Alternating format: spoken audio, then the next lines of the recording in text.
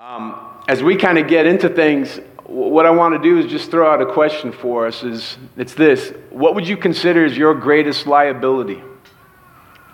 Like, if you honestly could look inside the deep recesses of your heart, what would you say is your greatest liability? What would you say is the greatest risk, the greatest setback, the greatest threat that you have to living the Christian life, the greatest threat to effective ministry? And if you're honest, it probably doesn't take a whole lot to pinpoint that. I can pinpoint it fairly quickly. I can think of all the anxieties it's produced. I can think of all the stress it's produced, all the tears it's produced. And I don't think I'm alone. And the possibilities are endless, right? I mean, we can go everything from rogue sexual desires, various addictive proclivities, a checkered past that is still marking your present, a very bleak outlook for the future. Could be pressures dealing with finances that just seem crippling as you try to get ahead. It could be a persistent sickness, a health condition of some sort, and you can't help but to think, if I just didn't have this one thing, if I just didn't have to reckon with this, if I just could somehow get healed, if I could just somehow address this, if I could just somehow get over this, I might start getting some ground here. I might start getting some traction. I might start getting some momentum as it pertains to my own personal walk with the Lord and as it pertains to the ministry that He's given me. And if you're a Christian, you have a ministry. It's impossible not to be a Christian and not have a ministry. So whether it's a vocational ministry, whether it's a volunteer ministry, we're all ministers of the gospel. And now the passage that Tommy read and that we're going to dig into, Paul's basically challenging that whole prevailing notion.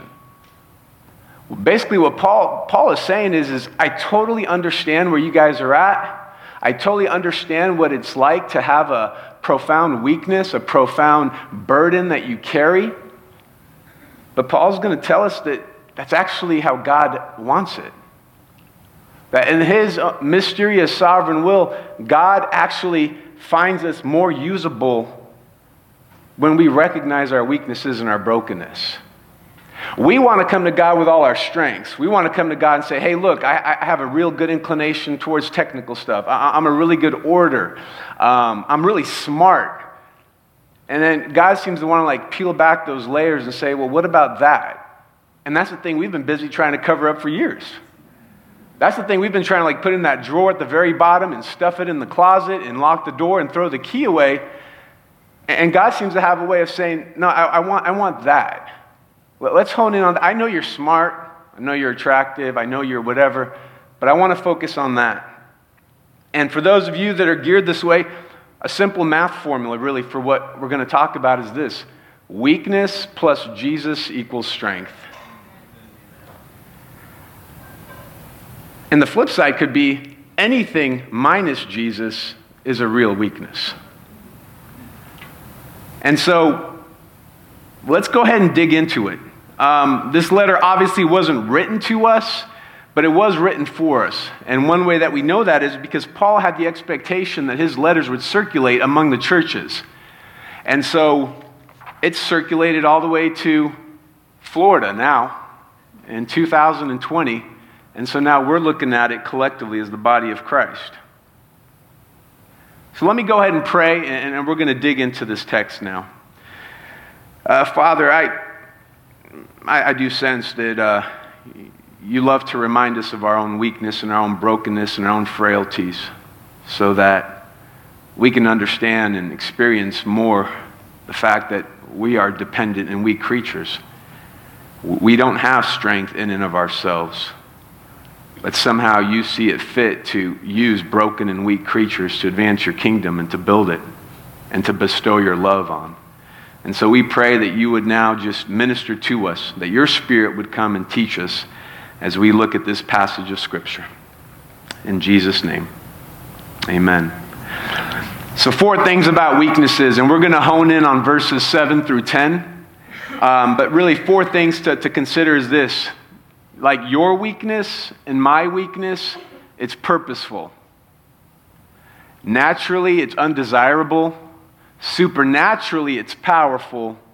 And lastly, it's foundational if we really want to experience true strength. And I believe that the passage is going to really lead us that way. And so I just want to unpack it together. So the first point, weakness is purposeful.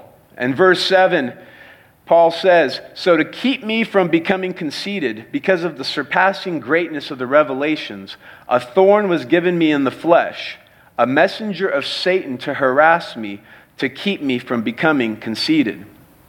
So whatever he was given, it had a purpose. This thorn that he received was intended to keep him from becoming too proud, too conceited. He got taken to the third heaven, which means a dwelling place of God. And he's key on not even saying that it was me. He kind of refers to himself in the third person. And he's trying to defend himself against these so-called super apostles that are making inroads into the church and contaminating it. And Paul may be saying, hey, maybe I'm not the best orator. Maybe I don't look the best. But I got the trump card. Who else can say is that they actually went to the dwelling place of God and had a vision of that? And so he says that's why God gave him this thorn. He knew it. He knew it had a purpose. And the thorn, it's a stake. It's a serious difficulty that's been put upon him. And it's a persistent pain. It's the imagery of it would be, you're scaling a mountain, you're trying to make headway, you scrape your hand along the ground, and you get this massive thorn there. And you're trying to get it out, and you realize you can't. But you realize you're only halfway up the mountain, you got plenty of square miles to walk, and you only got so many hours of daylight, and you got to get to the top. And so he's just got to press on. But this thorn is just making his hand throb, it's making his hand bleed, and all he can think about is this thorn, but he's got so much work ahead of him.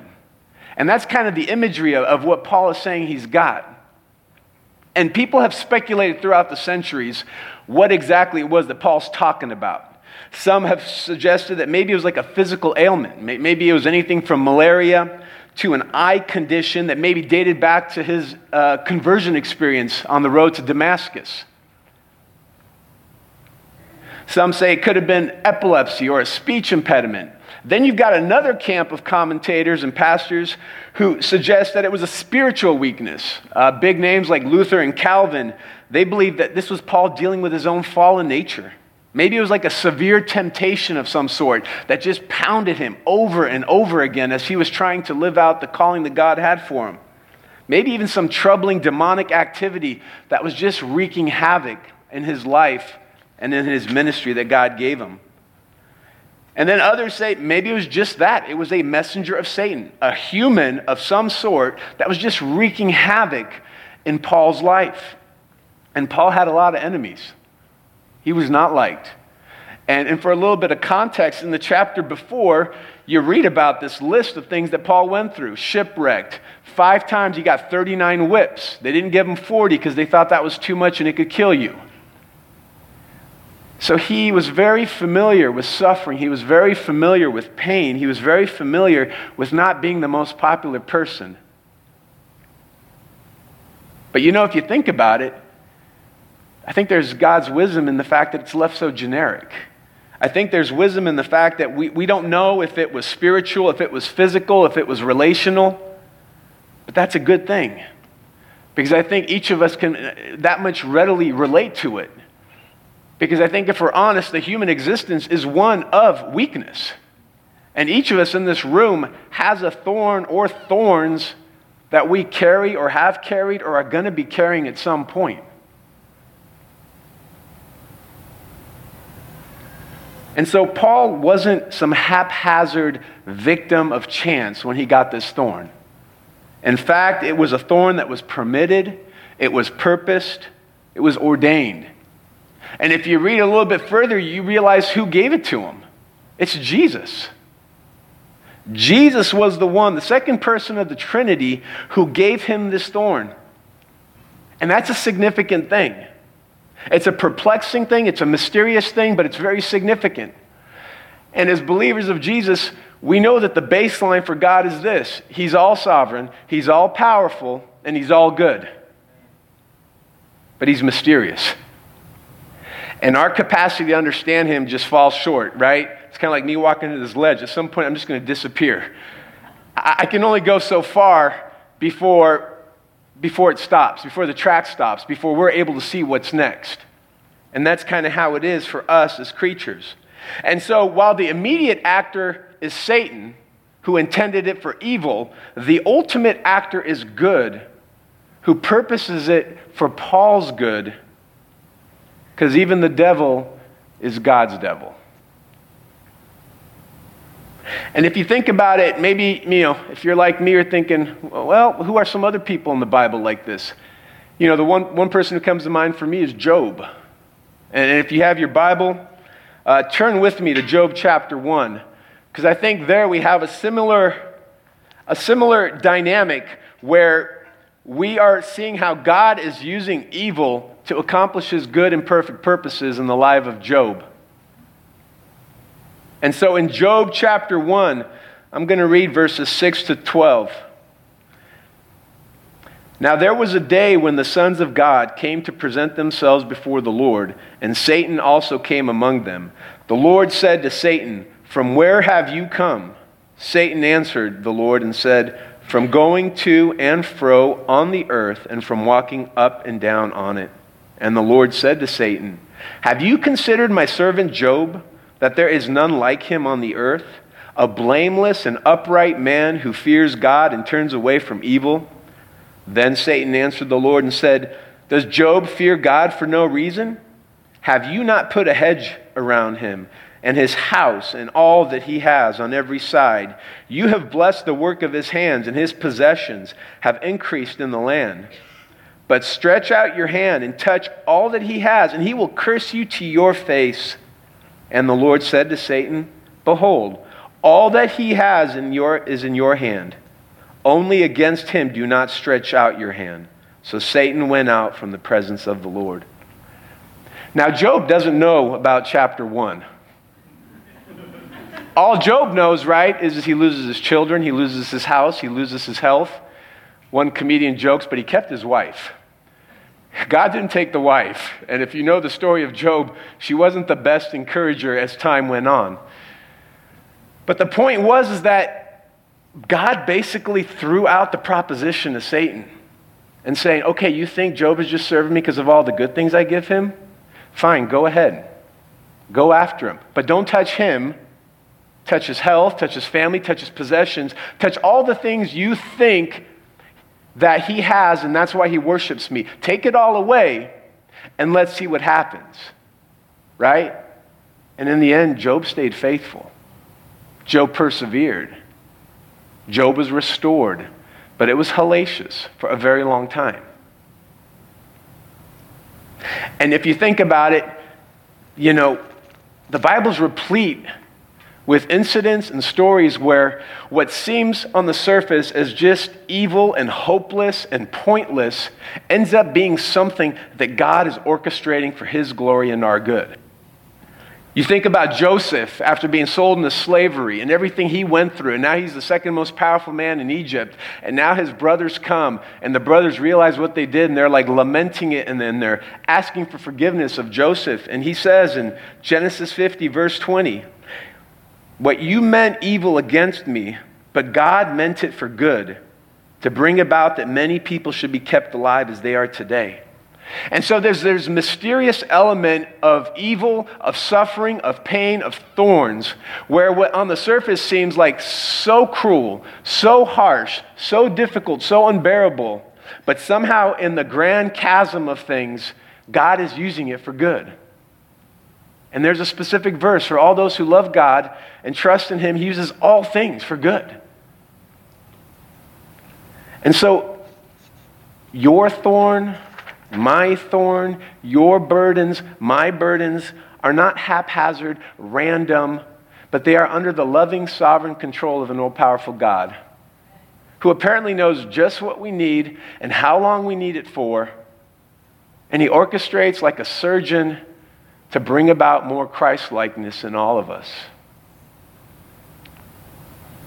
But it's easy to say, right? I mean, now you go to the point in verse 8 where Paul says, that's great, right? But 3 times I pleaded with the Lord about this, Paul says, that it should leave me. It's undesirable, it's unwanted, and quite frankly, that's natural. Paul was no glutton for punishment. And the prevailing mindset of us is, who wants that? Who wants to go under major affliction, major stress, major health complications, major relational breakdowns? Who likes that? And so Paul, he pleads, he urges, he implores, he begs, he exhorts God that he would just lift this thorn from him. 3 times. I'm of the opinion it's symbolic. I think it's saying he didn't just ask 3 times. He was asking over and over and over again. It was a symbolic way of saying, I am pleading fervently, I am pleading regularly with you, Father, that you would please relieve me of this thorn. And that's an understandable response. Because as Paul sees it, there is no perceived value or benefit. It's a hindrance for him and his effective ministry. And this is arguably the greatest missionary of all time. And he's just saying, God, I am sold out to you. You literally saved me on the road to Damascus. You have transformed me. I am your slave. I am your servant. But this thorn is killing me, literally and figuratively. And if you think about it, right, even for the world as a whole, what place does weakness have in it? If you think about every sector of our society, if you think about industry, if you think about athletics, if you think about entertainment, there is no place for the weak. There is no place for the mediocre. There is no place for just okay, right? Nobody goes to the Olympics to see a guy run the mile in 8 minutes, right?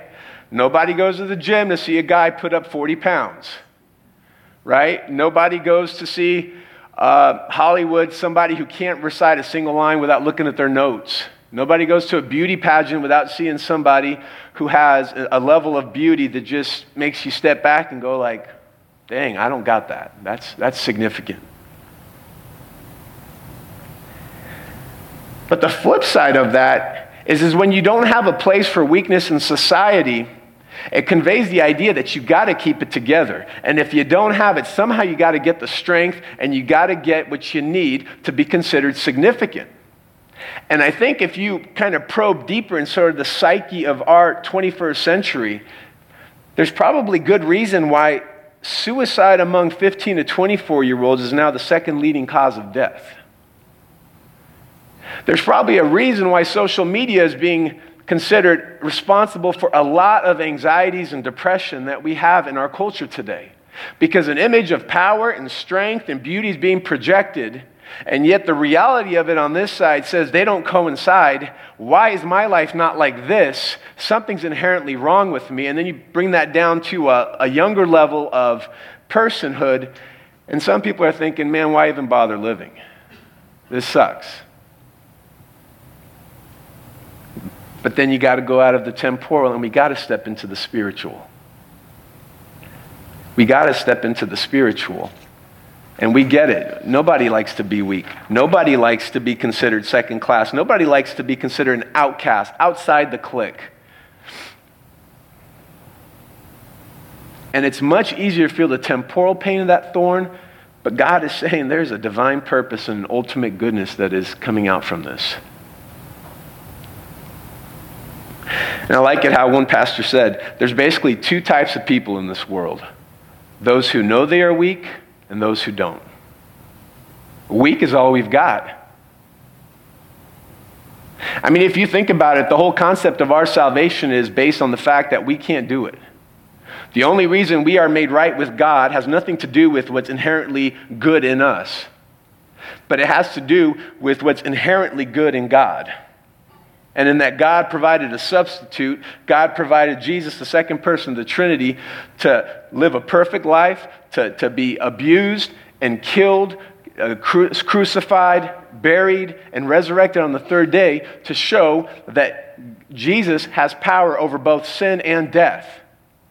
And that we can come into God's presence not by anything that we bring, but by trusting in Jesus.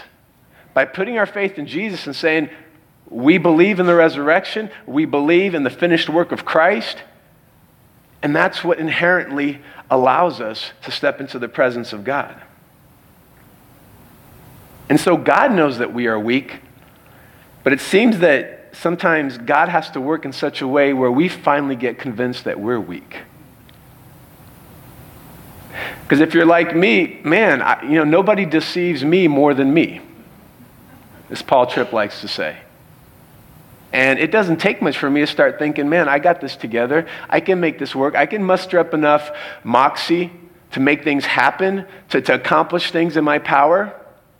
And then God, being the master surgeon, the master chef, seems to cook up just the right thing to put just the right amount of pressures that expose just enough of your idols where it just brings you to your knees and you realize you're lost and you're hopeless and you're just a fool. And it's a good thing, actually. And that it's actually a good thing to bring you to the point where you realize, I can't do it. I can't do it. I don't know how to get through this on my own. And that really leads then Paul to what he says in verse 9. Basically saying this, that's it. Weakness is powerful. Weakness is a powerful thing. And here's what Jesus is telling Paul. My grace is sufficient for you. For my power is made perfect in strength. No. My power is made perfect in weakness. Paul is pleading and pleading and pleading that God would go ahead and remove this thorn, and Jesus responds with a promise.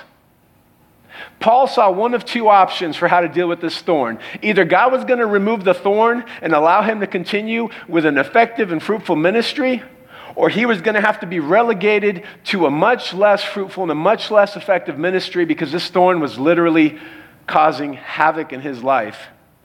But yet God brings a third option. God basically says, how about you keep the thorn and I'm going to make your ministry even more effective. He says, my grace is sufficient for you. He's saying that God's kindness, favor, his helpfulness, his ability, his power, his enabling provision is going to be enough, Paul. It's going to be enough for Paul. And Peter, who denied Jesus 3 times in one night, after being ready to go to the cross with Jesus, and if you remember, they have breakfast. Jesus cooks up fish. Peter puts on his garment, then jumps into the water, swims to the shore. Jesus asks him 3 times, do you love me? Shepherd my sheep. He asks him 3 times because how many times did Peter deny him? And so every time Peter denied him, Jesus had it, well, do you love me? Well, do you love me? Do you love me? Restored him threefold. But first Peter says this, and this is a much more mature Peter now. Somebody who understands just how deceptive the flesh is and how deceptive the illusion of strength is. And this is what he says in 1 Peter chapter 5, verse 5. Likewise, you who are younger, be subject to the elders. Clothe yourselves, all of you, with humility toward one another. For God opposes the proud, but gives grace to the humble. Humble yourselves, therefore, under the mighty hand of God, so that at the proper time he may exalt you. So basically, God can't work with strong people. Because 1, there is no such thing as a strong person. There is no such thing as a strong Christian. And 2, because we get in the way of what God wants to do when we buy into that illusion. But when we embrace our brokenness, we are now becoming more dependent. We are becoming more submitted. And God's like, and now I can work with you. And he says that it's his power in us. It's his power that he works in us when we get to the point of where we're humbled, where we've come to the realization that we aren't strong, that we don't have it all together, that we don't have it all figured out. And the same power that raised Jesus from the dead is now made available to those of us who humble ourselves under him. And whether it's those rogue sexual desires, whether it's those relational meltdowns, whether it's those bleak prospects for the future, whether it's that nagging, prolonged, sustaining, unending health condition that you are battling through, all of a sudden now we have access to another power that we didn't have. And God doesn't change our circumstances, but he somehow changes us.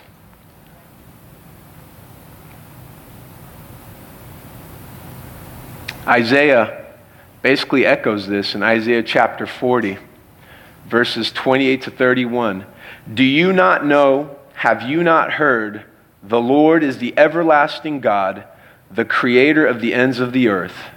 He will not grow tired or weary, and his understanding no one can fathom. He gives strength to the weary and increases the power of the weak. Even youths grow tired and weary, and young men stumble and fall. But those who hope in the Lord will renew their strength. They will soar on wings like eagles. They will run and not grow weary. They will walk and not be faint. It's the weak who get the power. It's the powerless who get the power. And it's echoed throughout the Bible. Whether it's Peter, whether it's Isaiah, whether it's Paul. I remember when I was still living in Southern California, I had a friend who at one point was dubbed to be the next Howard Stern. And then Christ saves him. He still stays in the music industry. He starts using his platform differently. Things go sideways on him. He ends up getting in really difficult family dynamics. His marriage is on the rocks. And I told him, I said, hey, Mike, how about trying to reach out and go see a pastor, get some counseling? And he's like, man, I just don't have the courage to see a biblical counselor. I just don't think I'm strong enough to do that. And I remember thinking, maybe it's the opposite. Maybe you don't see yourself as weak enough to the point where you're willing to be open and vulnerable with somebody who can lead you and guide you through the scriptures as it pertains to your marriage and your career. And again, I think God has a way of bringing us to the point where he allows us to see that our coping mechanisms only take you so far. And at some point, they just fail us.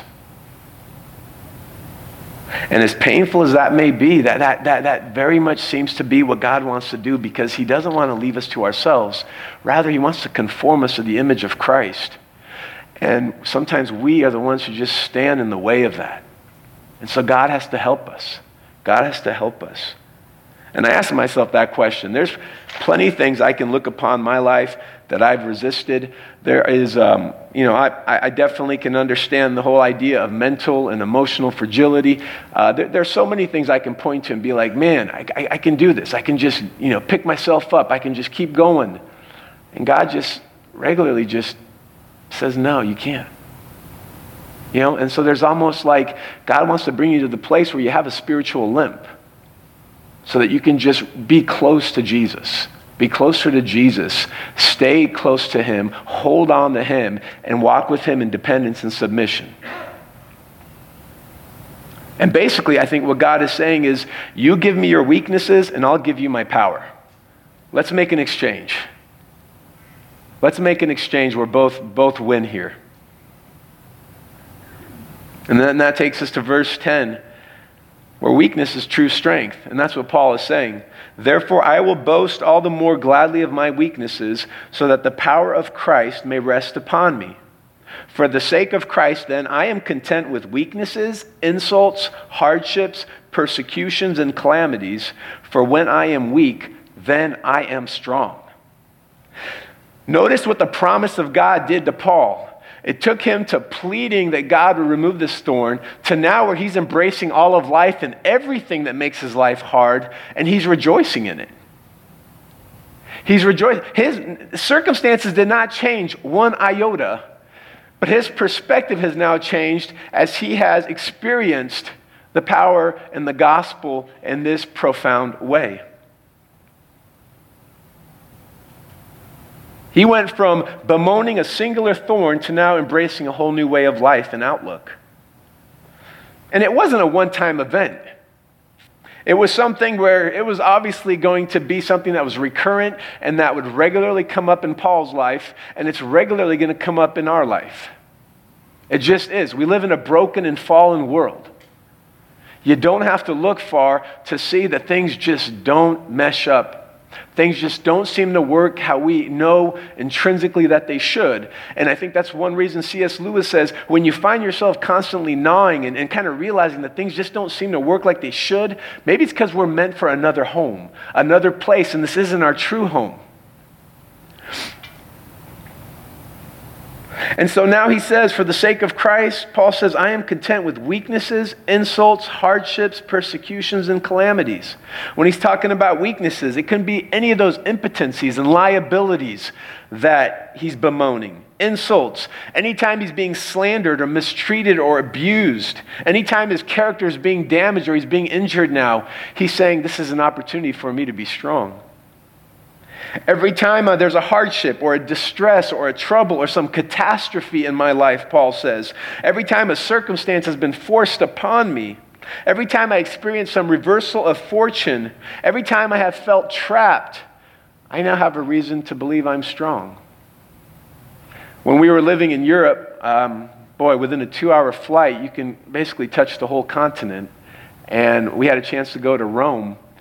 And we had a chance to go to what would have been the jail cell where Paul spent the remaining days of his life before he was killed by Caesar. And so basically you got to go down this series of steps, about 3 stories down into the ground, and you could literally touch the stones where Paul allegedly would have been bound, just waiting the orders when it was his turn. And that was a bleak place. I mean, it's probably a whole lot nicer now than it was then, but it wasn't so nice. And to think that there's Paul towards the end of his life, and yet he could say, you know what? I'm strong. I'm strong. Because even when Nero gives his signal and I go and I die now, I'm going to be with Christ. And it was all worth it. And all my thorns and all these burdens and all these calamities, all these hardships, everything that I have suffered and endured, it's going to be lifted now. And I'm going to be in the presence of my Savior. And Ray Ortlund Jr., he says this in his sermon on this passage. Our greatest breakthrough to spiritual power will come through the worst experience of our lives. So the very thing that we think we're hiding from, we're running from, we're trying to put behind us, is very probably the one thing that God is prepared to use mightily in your life to give you power. Power to walk the Christian life, power for effective ministry. And there are replete examples of people that could testify to this. There's a gal named Henrietta Mears. She was from another time, a while back, but she kind of set the standard for Sunday curriculums in churches in America. She was pretty influential and had the ears of people like Billy Graham and Bill Bright. And from a very young age, she suffered with a severe eye condition, extreme myopia, and general eye weakness and irritation. And she would often pray that God would deliver her from this because it was painful and it was very debilitating. But here was a quote that she had when she spoke about her condition. I believe my greatest spiritual asset throughout my entire life has been my failing sight, for it has kept me absolutely dependent upon God. Another guy, we looked at one of his videos just recently. There's an evangelist named Nick Vujicic from Australia. Nick Vujicic was born without hands, without arms or legs. And he said the bullying growing up was absolutely atrocious. And at age 10, he decided enough was enough. And he decided his life wasn't worth living yet. And so he tried to take matters into his own hands. He was spared of the consequences of that idea. He survived, eventually came to give his life to Christ, and now he travels the world to share the love of Jesus. He has spoken to people in dozens and dozens of countries about how God's love, how God's purposes will prevail. And the very thing he thought was such a liability that it would curtail him from even living a somewhat relatively normal life has been the basis that God has given him to preach and declare the gospel to the world. He's married. He thought he'd never get married. God blessed him with a beautiful wife, and he's got 4 children now. Maybe you've heard of Sam Alberry. Sam Alberry is an intellectual, just a bright man, a faithful minister, accomplished writer within Christianity. And ever since he was a small boy, he was attracted to those of the same sex. And it's still there. It's still something that marks his life. But yet, rather than it being something that derails his ministry, it actually has given him a basis to share the hope and the power that he has in Christ to resist those fallen nature cravings and honor Christ and give life and hope to thousands and millions of other people. Charles Spurgeon, right? What's a sermon if you don't somehow refer to Charles Spurgeon? Right? That somehow substantiates your sermon if you could do that once or twice. But Charles Spurgeon, he was no stranger to depression. And when he would get stricken with depression, it would last for an extended period of time, and it would get so bad that he would leave London and he would make his way down to the south of France, down to Nice, just so he could recuperate, get out of the weather, get out of that dynamic, and try to get himself back together again. And he would regularly do that. And he's the Prince of Preachers. He was, thousands upon thousands would come to his churches and hear his sermons. Joni Eareckson Tada, at 17 years old, right, jumps into water, not as deep as she thought, became a paraplegic. And here's what she says. He has chosen not to heal me, but to hold me. The more intense the pain, the closer his embrace. The greatest good suffering can do for me is to increase my capacity for God. Real satisfaction comes not in understanding God's motives, but in understanding his character and trusting in his promises and in leaning on him and resting in him as the sovereign who knows what he is doing and does all things well.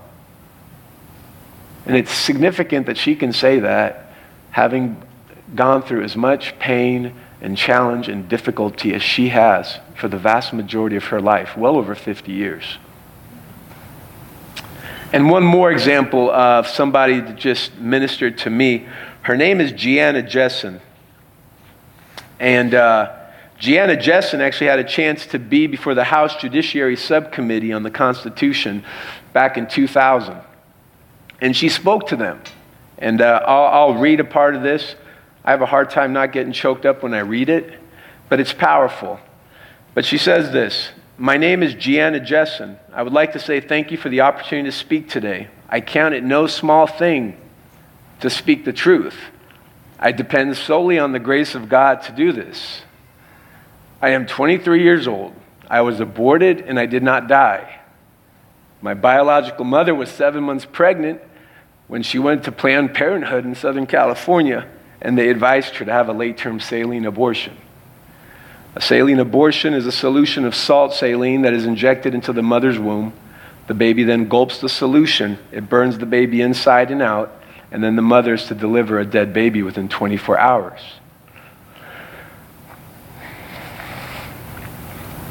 This happened to me.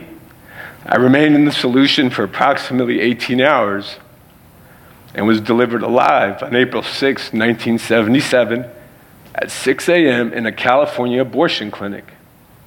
There were young women in the room who had already been given their injections and were waiting to deliver dead babies. When they saw me, they experienced the horror of murder. A nurse called an ambulance while the abortionist was not yet on duty and had me transferred to the hospital. I weighed a mere 2 pounds. I was saved by the sheer power of Jesus Christ.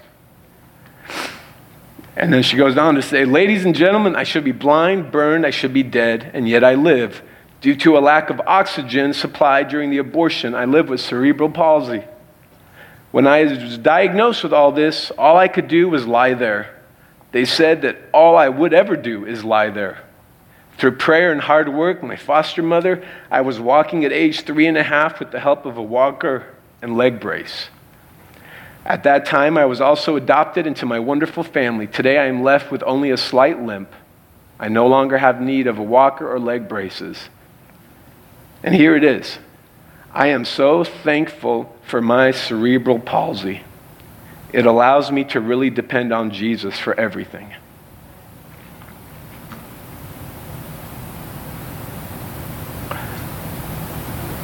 I mean, you know what the thorn is in your life.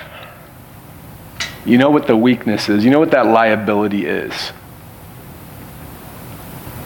And somehow Jesus takes that and uses it to make you strong. The very thing you are hiding from, the very thing you wish didn't mark you, the very thing you're embarrassed of, the very thing that has ridden you with guilt and regret, and God says, I can use that. And I can use that to bless others. I can use that for you to be an effective minister of the gospel. And part of that means that there needs to be a little bit of transparency.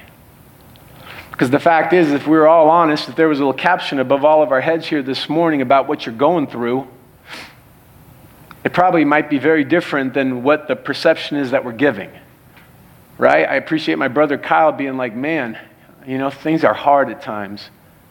Things are very challenging at times. He's like, I'm just glad to be here. And amen to that. You have a context in the setting here, and you have a pastor here who understands that. He understands that the gospel is for broken people, and there's only broken people to work with. And so you have an opportunity here to be a part of a life group, to find a place of ministry here where you can come out into the light and know that you got a bunch of other broken people around you, and nobody can point the finger. But the devil wants to keep you in the dark.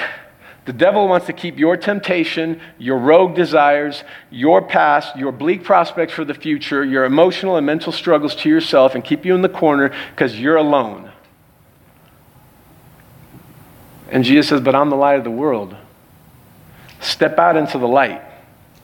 And what seems to happen when you do that, that darkness, the power of that darkness seems to just diffuse and evaporate. Because Satan works best in the dark. And the lies, and the negative thought loops, and the negative speak talk that just dominates your mind throughout the course of a week.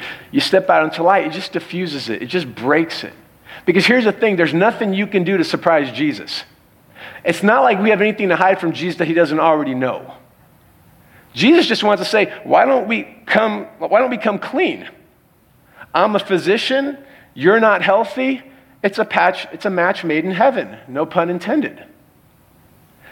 But the world wants to convince you that you got to keep it together, that you got to project strength, that you got to project a certain level of accomplishment and even religiosity, even morality that will be appealing and satisfying to those around you, to yourself. And then what ends up happening is we just have a whole lot of weakness with the charade of looking like power. But yet the gospel says, how about we have more power in weakness? Because that's power that God can use, and that's power that is actually substantive. Last couple thoughts. Kintsugi.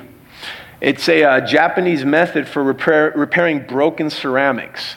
And if you know anything about it, what they do is they take these broken ceramics that in and of themselves were quite valuable. And what they do is that they put together a lacquer made of things like gold, silver, or platinum. And rather than trying to disguise the ceramic and make it look like it never had a crack, the lacquer now becomes very prominent and very distinct in the ceramics. And so you'll have these bowls and these platters now that have these streaks of gold, silver, and platinum through it. And by doing that, you actually have something that is more beautiful than the original and more valuable and precious than the original because of the precious metals. And I think that may kind of lend itself to giving us an idea of how God works with us. You know, what we think is broken and unusable, and when we surrender it to Jesus, he seems to work that into such a way where we actually become more beautiful, more useful, more valuable than we ever were on our own. But it takes getting to the place of brokenness that we can get to the place of wholeness. And Paul experienced that in a way where finally, after everything he went through, he got to the point where he realized, when I'm weak, then I am strong.